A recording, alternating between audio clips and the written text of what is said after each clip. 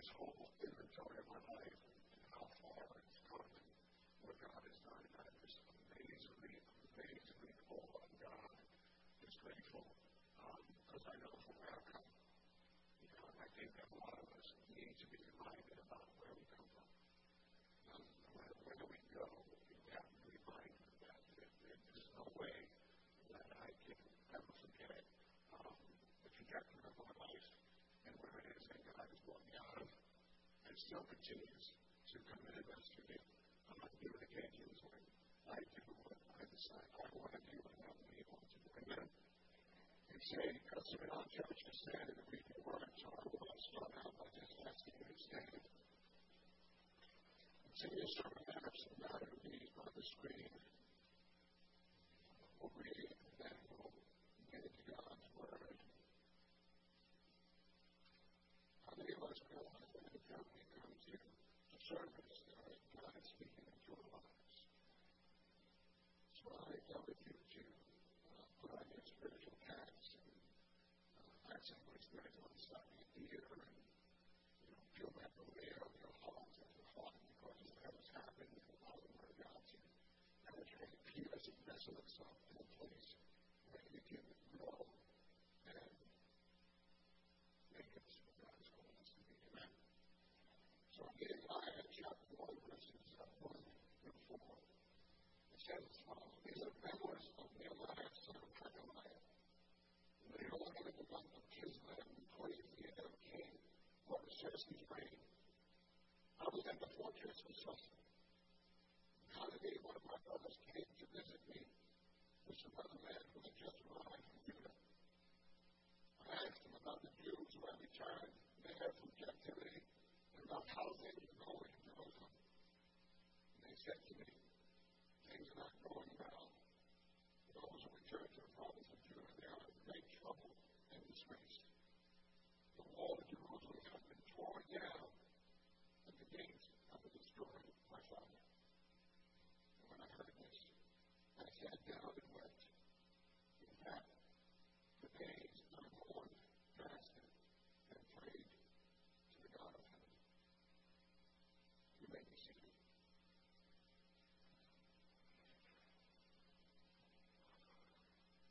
I want to read the prayer that Nehemiah prayed in that moment, at that time. Scriptures that follow on the prayer should be really attentive to what it is. Because at the moment that he received this news about what had happened in his beloved Jerusalem, the Bible not only says that he fasted and prayed and wept, but he was so taken aback by it that he had to sit down. Almost like it was dealt a blow to him about what had transpired. And he prayed this prayer. He said, "Oh, Lord God of heaven, the great and awesome God, who keeps his covenant of unfailing love with those who love him and obey his commands, listen to my prayer. Look down and see and pray night and day for your people Israel. I confess that we have sinned against you. Yes, even my own family and I have sinned. We have sinned terribly by not obeying the commands, decrees, and regulations that you gave us from your servant Moses. Please remember what you told your servant Moses. If you are unfaithful to me, I will scatter you among the nations. When you return to me and obey my commands and live by them, then even if you are exiled to the ends of the earth, I will bring you back to the place I have chosen for my name to be honored. People you rescued by your great power and strong hand are your servants. O Lord, please hear my prayer. Listen to the prayers of those who delight in honoring you. Please grant me success today by making the king faithful to me and put it into his heart to be kind to me." This was the prayer of Nehemiah in the midst of them receiving the news of what had happened in his beloved Jerusalem. It mentions that his memoirs who was concerned in how they group him in as a minor prophet. Because really what he has done in this book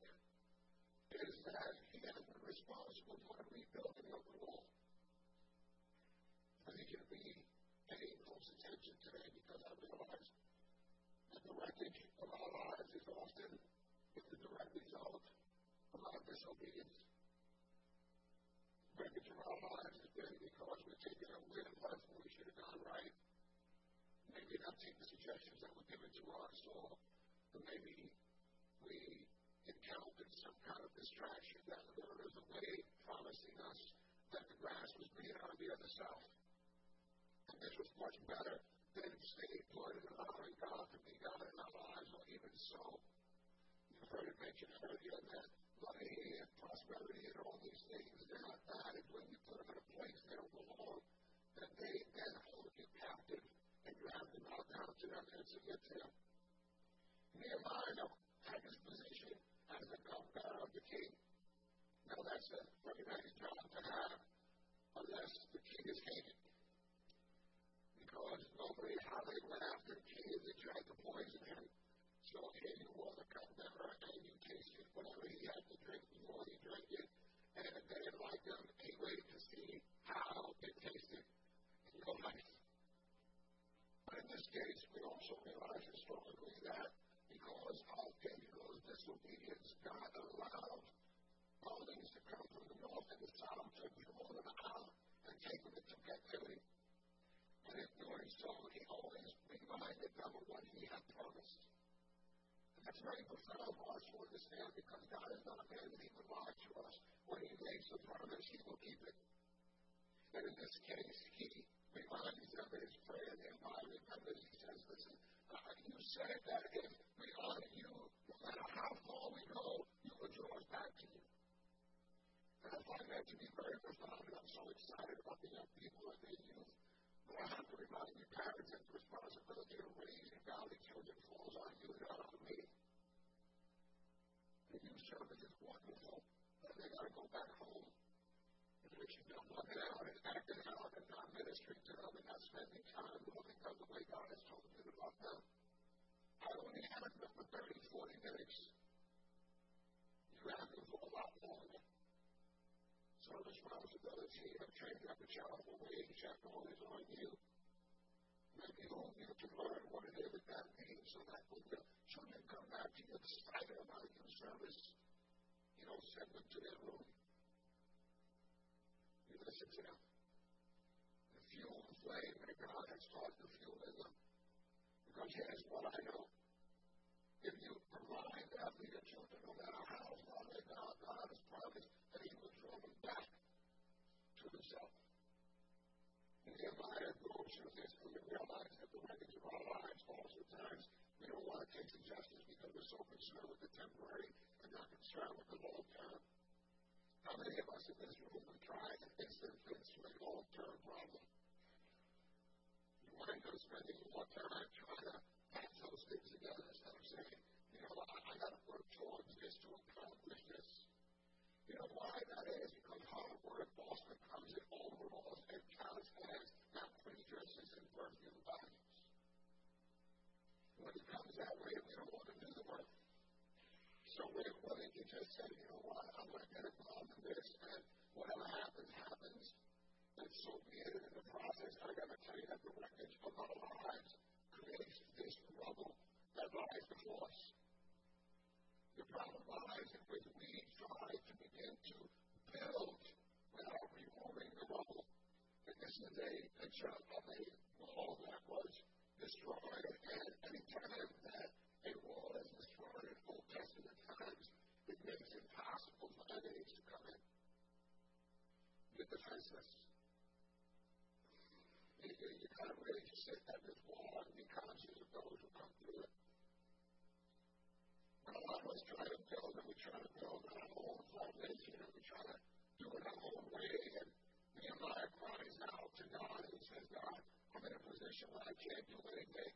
So you got to help me and put people around me that can do something that will help me to carry this out. But what I love about his prayer is the anguish that he felt. He felt a sense of pain and loss because he grew up in this place.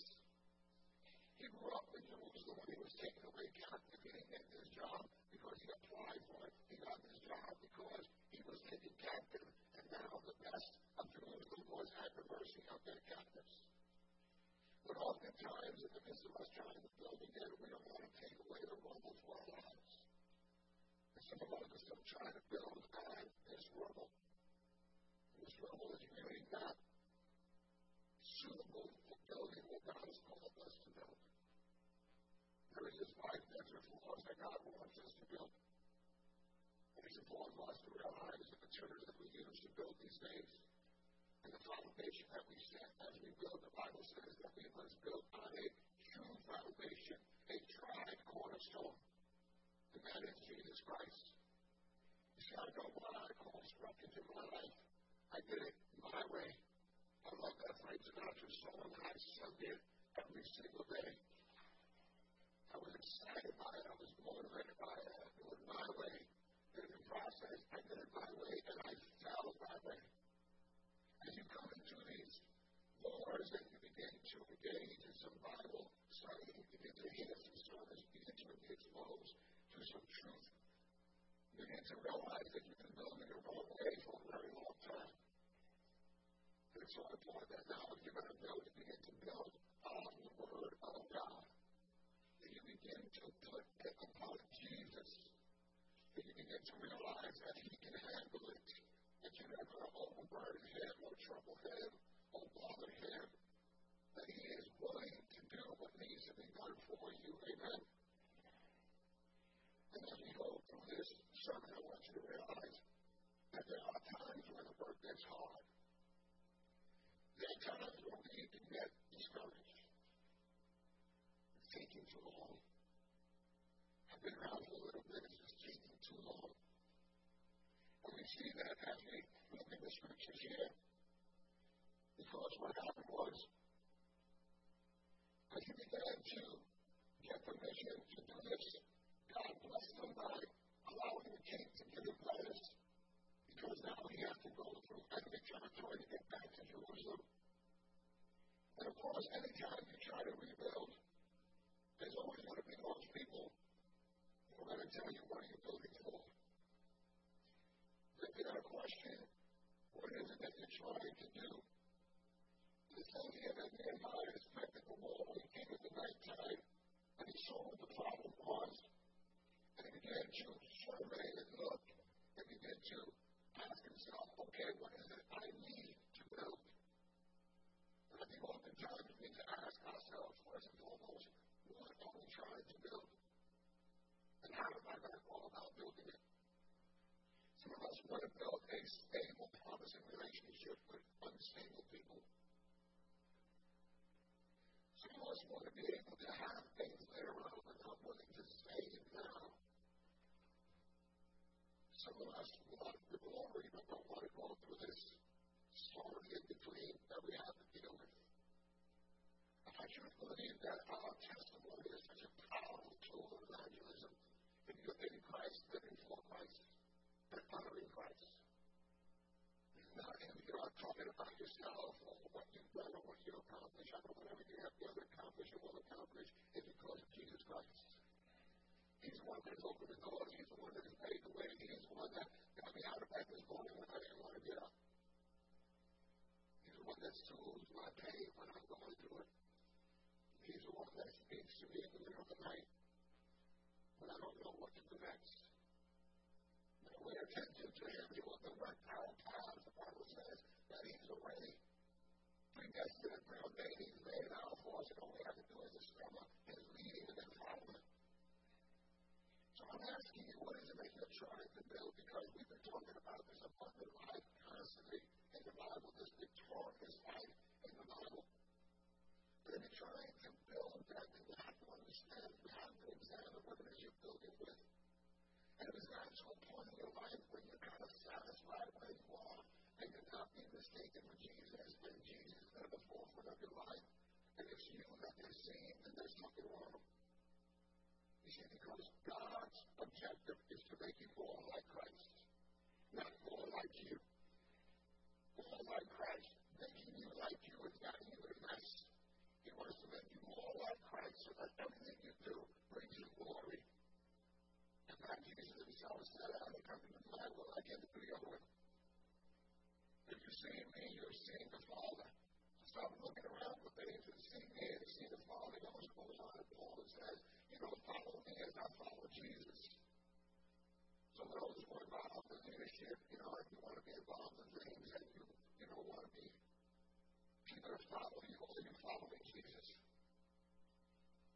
Husbands, are you following Jesus?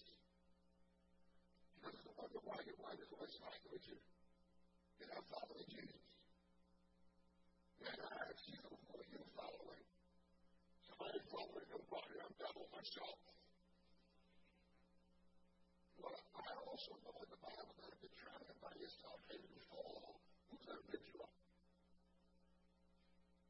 No one's going to pick you up. That's why we encourage that you do not do this life on your own. And you begin to realize, well, here, as Nehemiah begins to embark in this construction project, there are what we call haters that come about, guys like Tobiah and Sanballat. They scoffed at him and said, what are you doing? In fact, they even tried to twist it around and raise like David says, are you rebelling against the king? Well, it was the king who gave me letters so that I could build. So they were trying to discourage him from doing what he felt in his heart to do. And I got to tell you, there is something that God has placed in your heart to do. And along the way, you got to understand that discouragement will come because, like I said, work comes in overalls and in calloused hands. I've never seen anybody work in construction with a three-piece suit and alligator shoes. If you come to work, you come willing to roll up your sleeves and engage in the project that is before you. And for some of you who want to be in ministry, ministry is not birthed out of an emotion. It's not birthed out of something you watch the movie, watch the TV, and suddenly you say, wow, I can do that. And then the minute you start to do it, you're like, wow, I can't do it. Because if God burdens you with something, you stay the course no matter what. Even if it's only you doing it. You stay the course of Nehemiah. Experiences. He began to encounter these people who just started saying all kinds of things about him. But the word said in chapter 4, it won't be on the screen, just jot it down. I encourage you to read the whole book of Nehemiah. It's a very short book. When the verse said, it says, then the people of Judah began to complain. Said the workers came tired, and there is so much rubble to be moved. We will never be able to build the wall by ourselves. You're right, Nehemiah. There's very little that we can do by ourselves. Together we can accomplish more than we can accomplish individually. If you keep coming to every house of worship and thinking that you can wander off and go off on your own and do your own thing, I'm here to tell you that you're in trouble. You're in trouble because you're insisting on trying to accomplish what God has set forth before you all by yourself. You see, I learned growing up in the Lord now that I need people to be accountable to.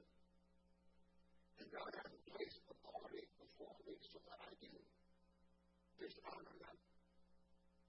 He's placed authority in my life so that I can honor them. I find that is difficult, but I make a connection. And the reason people don't honor authority is because they don't honor or esteem God. If you don't hold God in high esteem, God is something you add, it's an ingredient you put together, it's part of your day, not your whole day. So it's easy for us to be dishonorable to those that God has placed before us to lead us and guide us. And the suggestions that are given, I learned to take suggestions very early on. I learned to listen to people that I didn't like listening. I remember always at the church going to the front and hanging out and cracking jokes with brothers and, it was wholesome and stuff like that. And I remember a little old lady coming out of church with white hair and a cane, and she poked me in my chest, told me to stop fooling around. I felt like taking a cane and get over there.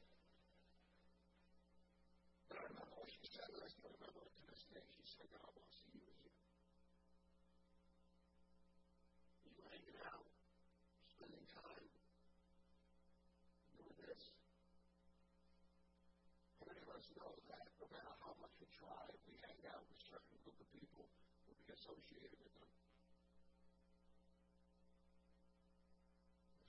once he realized that Nehemiah began to separate himself and begin to go and try the people and say, hey, I'm about to do this, and I need you to help me.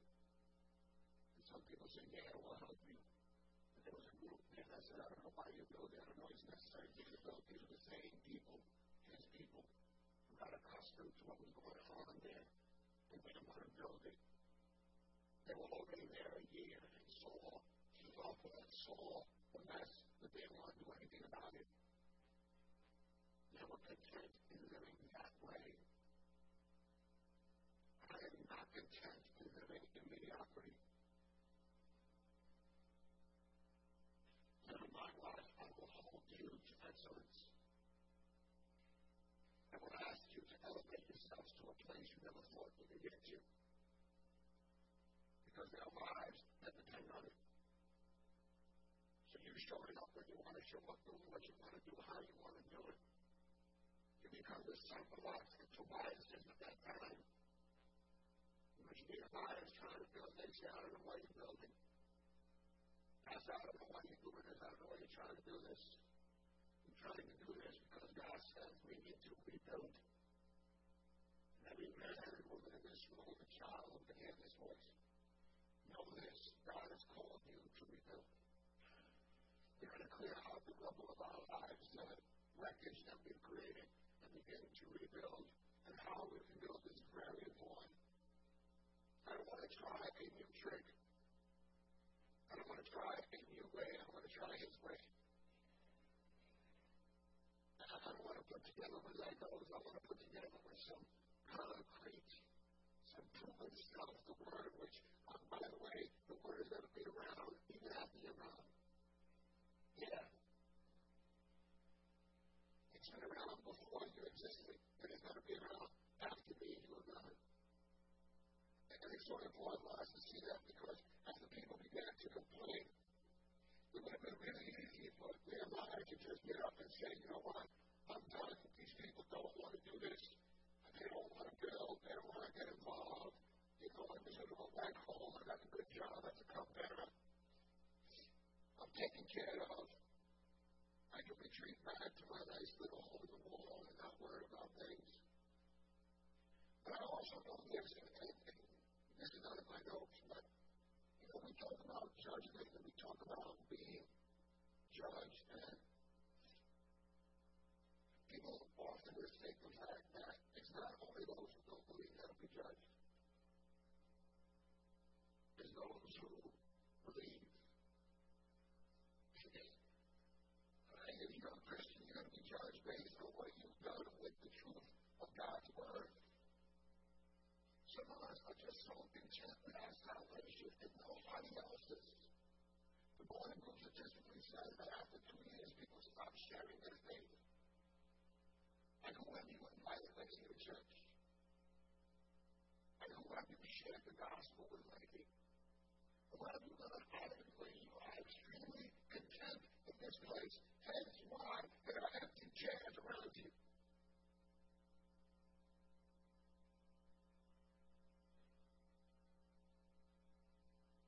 I want to rebuild.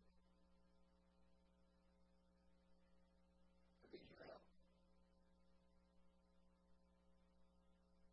It's important for us to realize that we're not here to be comfortable. We're here to be uncomfortable.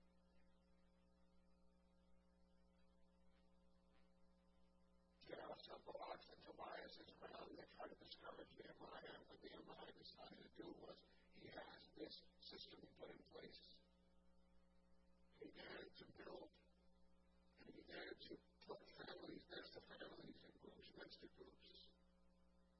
And he realized that the further he got from people, that sometimes people would get tired of working, and he had this trumpet, and he would sound, and he said, listen, here's what's going to happen. I know that as we start to build, there's going to be people that are going to come up against us. So as they began to build, they began to put the wall together. And they began to build. Slowly but surely they built. And they began to build from the rubble. They moved it out of the way and they began to build. But every time they built, they were looking around. Because they realized that what they were doing the enemies of Israel were not happy with. And there are people that are watching you build your marriages, watching you build your ministries, watching you build your lives again from the rubble and the wreckage that you have caused. And they're watching. And so they build, and they build. And he said, what I'm going to do is, I'm going to make sure that when enemies come upon us, and you hear the trumpet, I want you to make sure that you have one hand on the trowel and one hand on the sword. I want you to build, but I also want you to defend. I want you to build, but I also want you to defend. And some of us get so caught up with building, and we're building, and we're building, and we're building, but we're not looking up.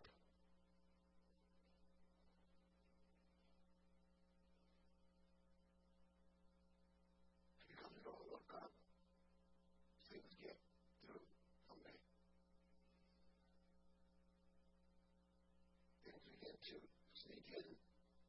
We're building a wall to keep things out, but somehow they're already inside.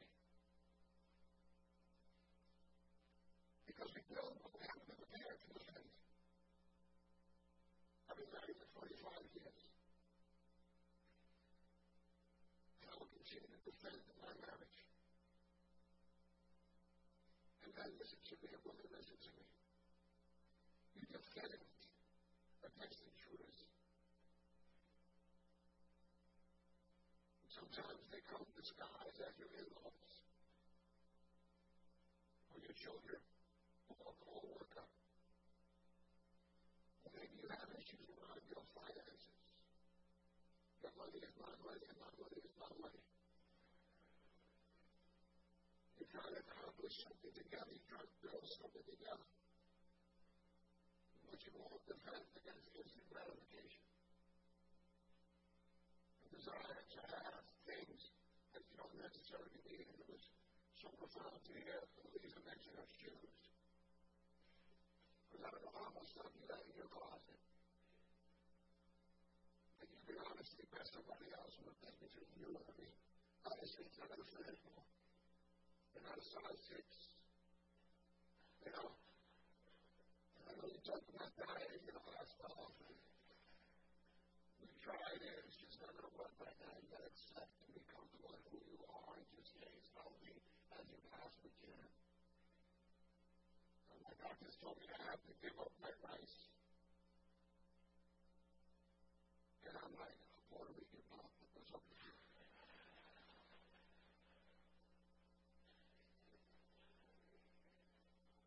They told me I had to give up my bread. And I was saying, what is this? What do you want me to eat now? But I realized that for the long haul, I got to make some changes in my diet.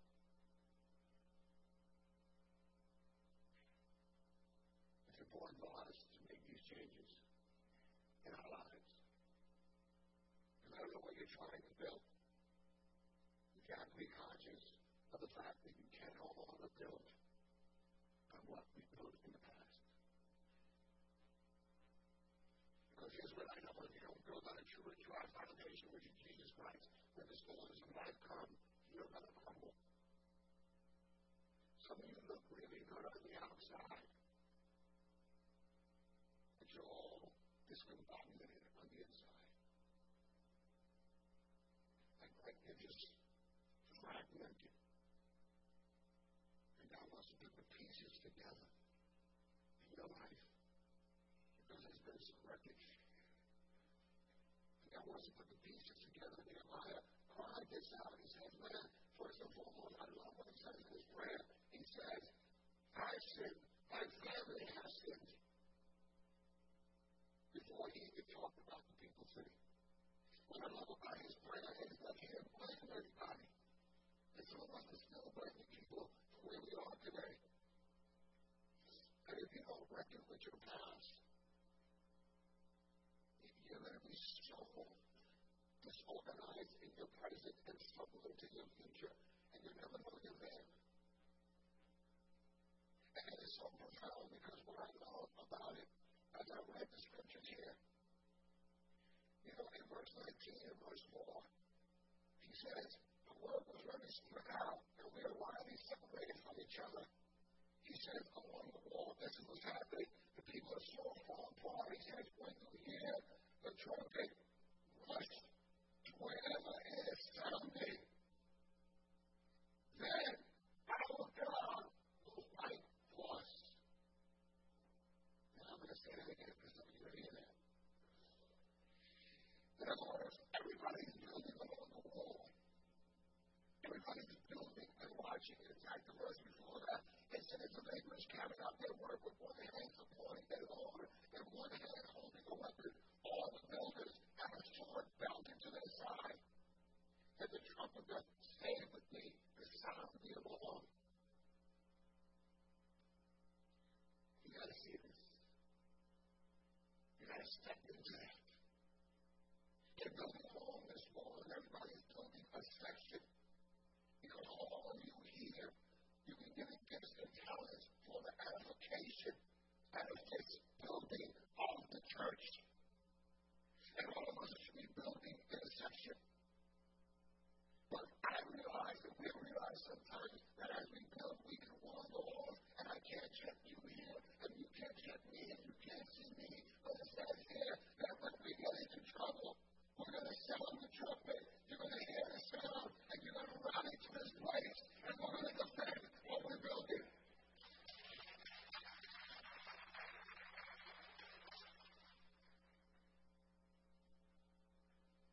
I want to build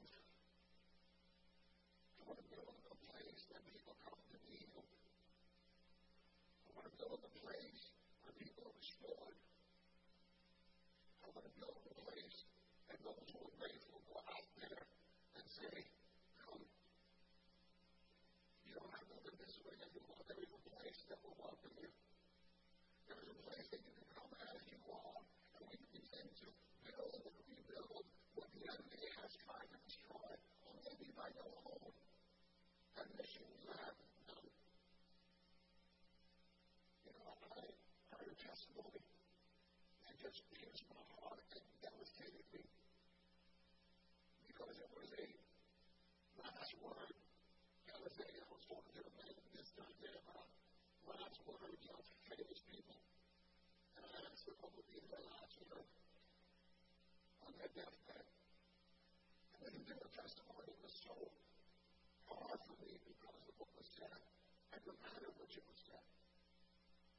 This man was at his deathbed, and his wife was alongside him, and, you know, she was wiping his brow, and, you know, watching him out of her. Of course, she was going to pass away already, and the doctor said, you know, he had a few minutes to live, and, you know, so his wife was alongside him for 30 years.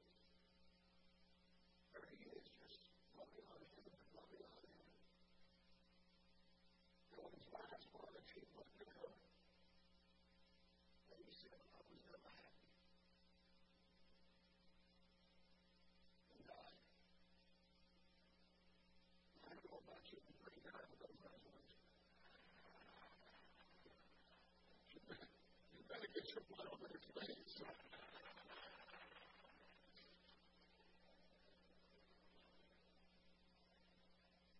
But imagine what the reason I asked him about me.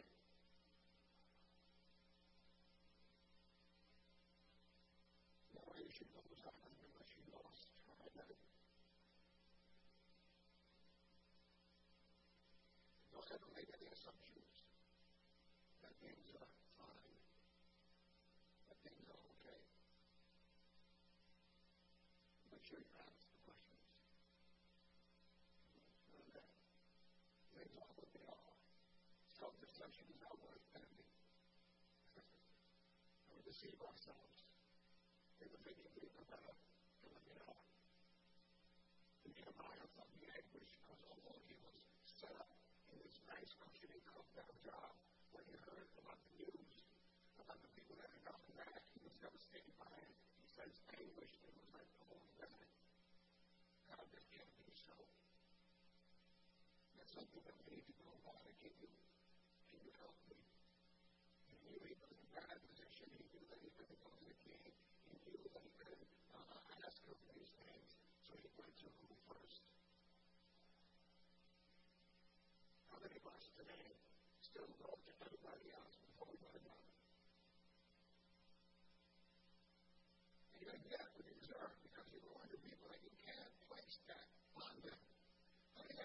generations of people who cannot carry the load of what you want to build is impossible. That's why I say you want to build this relationship, this long-term relationship, in which you are happy and content and joyful with someone who is unstable and erratic and an all-going to go.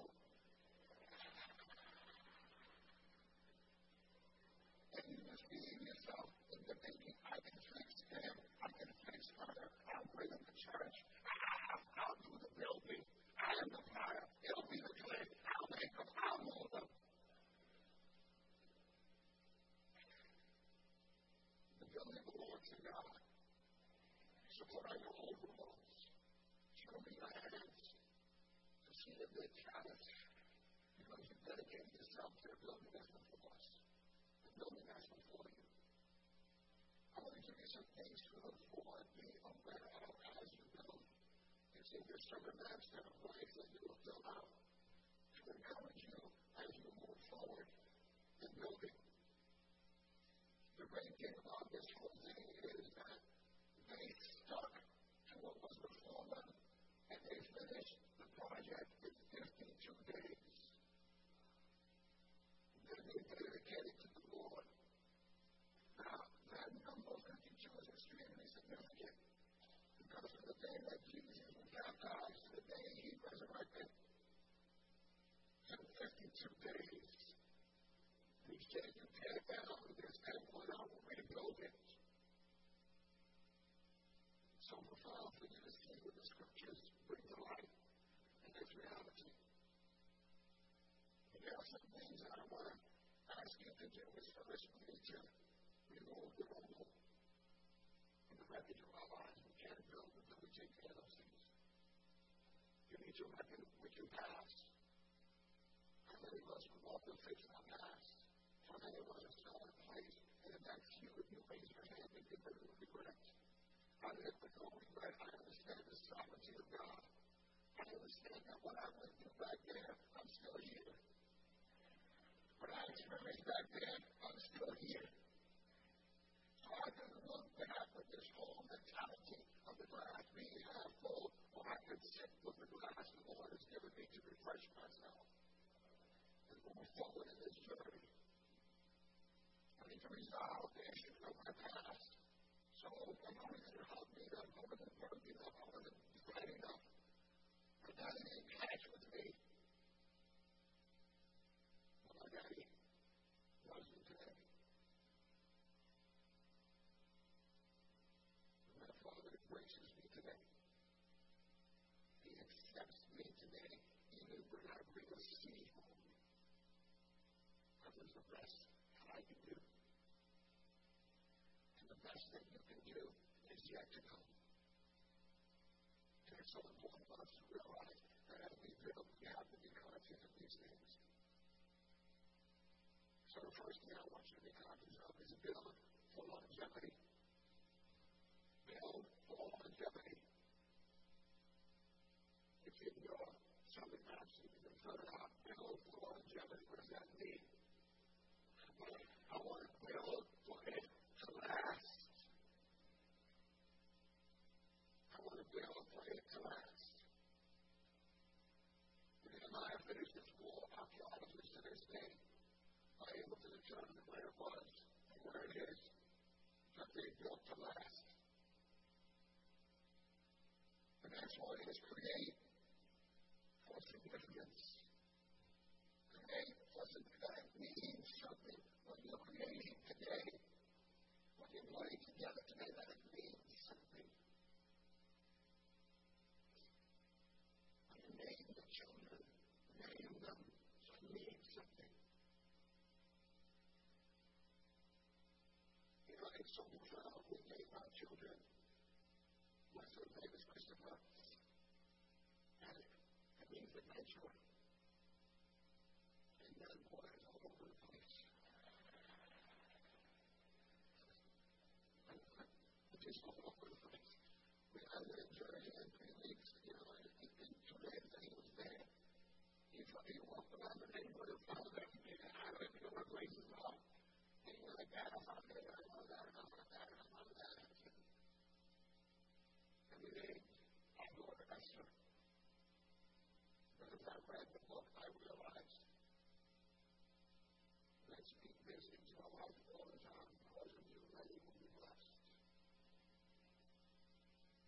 such a time as this, you have been saved. We need to speak into our children's lives and be able to encourage them as they grow. Just like as pastors, we need to encourage you and remind you of what's before you. Listen to me, it doesn't get easier. It gets better. Because what comes dressed in overalls. And if you're going to build, you're going to have to defend. You cannot build and not defend. And that's a big deal. And I say that I need to protect against intruders. Husband of mine, I want to talk to you right now because it's big.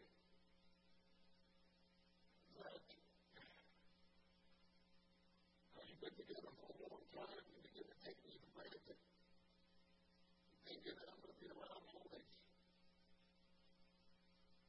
And we begin to do things out of duty and not out of pleasure. I love washing dishes today. I don't do it because I love washing dishes. I realize that if my wife doesn't have to wash them, that she has time for me.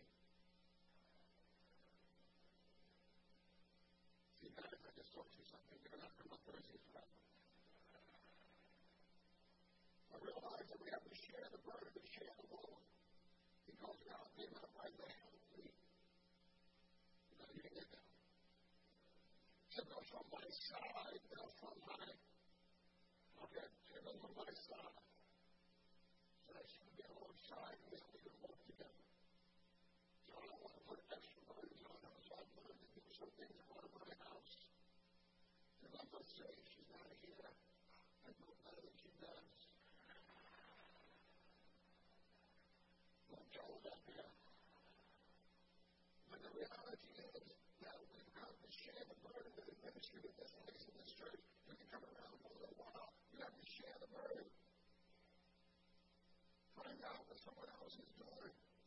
And try to help in that regard so that when you're out, because I know you're going to be out because you need a mental health day. As a ministry, it's so stressful that you have to have a mental health day, so you're going to take one. That if you're here and things don't happen the way you get them, and you're holding things too tightly and too closely to the chest, and they weren't given to you, they were given for the edification of the church.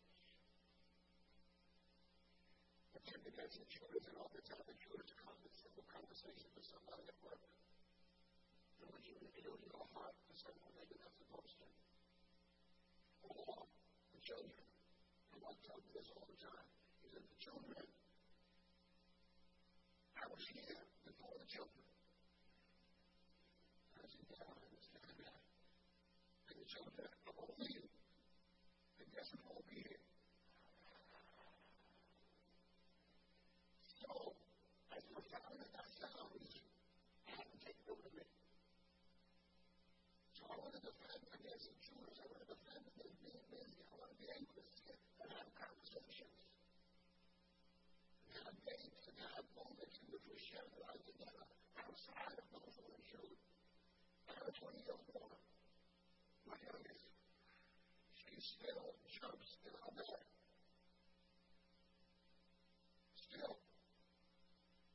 And I'm like, okay, you got 2 minutes to get out of this bedroom. 2 minutes. And still, at 20 years old, and maybe 4. That's not in the same way. The building ministry with them in such a way that they know what they want. And I said, listen, this is me and mommy time, take a walk. No intruders. I'm going to interfere between that time. I had a mother who would call me, she's still around, she's still alive. She would call me every 5 minutes or something like, oh, that's a bit because I'm still talking to somebody who is in this room. My mom would call and I would run at the expense of my life. I had to bring my mom to the realization of what the scripture says. That a man shall leave his mother and father and cling to his wife. He used to run, happy.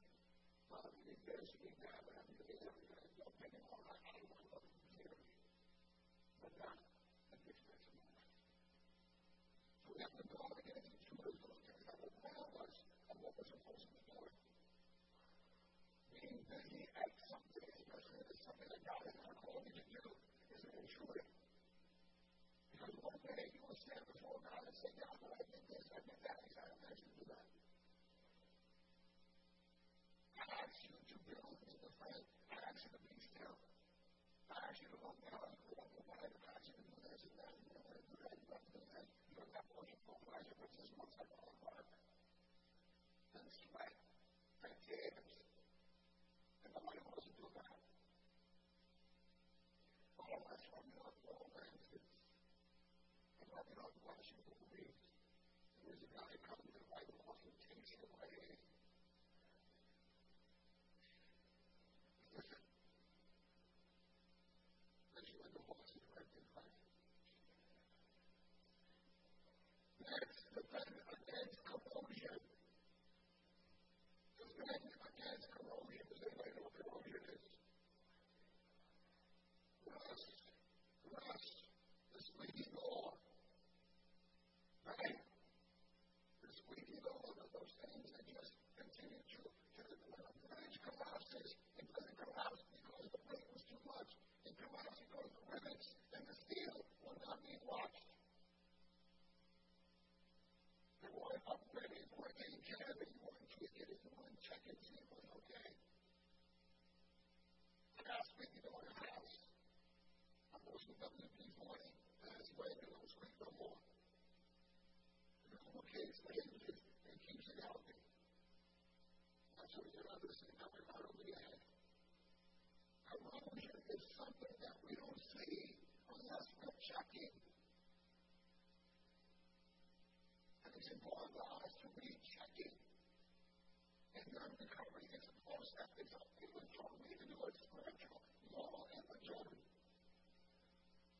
How do you know if you're alive? It's not the other stuff. I tell you, there's a gift real easy. You just swallow. That's all I do. Okay, what do I do? I'm checking. How do I know? I'm always checking. Are you checking? As you're building, are you checking? As you look at it, are you checking? Are there intruders in my building? Was there really? What if something that's just going to be here and going to God next? You know, I have grandchildren. And you know, my grandchild, I was reading stuff about this. I want this, I want that. I said, you got to know your views. You got to know state this. You got to know this. You got to know that. So now I'm doing things in which I'm doing memories for every person said, I'll never forget this. I'll never forget the same thing with my children. They'll never forget that space locker that I have on the ground. I got to take you to something that we can spend together. I got to do something with you together that you'll remember. I got to laugh with you and cry with you. And that's significance. Because I know for a fact that that Christmas didn't have back up for Christmas Day or January as you go in. It's God. So I want to give you something that is significant. And I still, to this day, have this piece of a gift that someone gave me in my office. It was very significant at the time. When I used to walk with my children on the beach, we collected stones. Little pebbles. And we would come to the beach when we found it. And what we do that day, and what happened. So many of us are quick to give our children the next best thing, and they get themselves in this broken. And I built the last. Memories are. Next thing is be vigilant against attacks. Be vigilant against attacks. What do I mean by that? It's very simple. What is your enemy that despises you? I mean, listen to me. He hates you. He doesn't like you. He doesn't want to hang out with you. He wants to destroy you. And through these days that I talked about where we compromise long term for short term, where we build things out of that significant when you don't guard against intruders, when we're not checking for corrosion. When the attack comes, we're overwhelmed. And you've heard me say that there are places we can go to where our faith in God.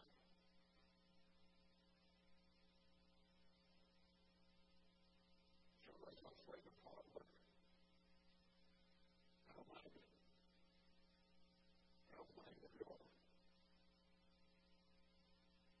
Because I realize that Calvary was no easy task. You see, I read the scriptures and I realize what he had to endure and suffer for me. I realize that Calvary was no easy task. I was in the Bronx the other day, and a lot of you Bronx people, you should have eyes of steel walking up the hill that you have to walk up all the time. We parked our car, and we had to go up the hill, and I was looking for a bus to take us up the hill. It's work. Going up Calvary was work. You know why he did it? You know why he did it? Because of you. Because of you. I'm going to ask you to come forward. Because of you. This is why he did it. And he not only built, but to this day, he remains what he built. The Bible says that Jesus is constantly interceding for you. He constantly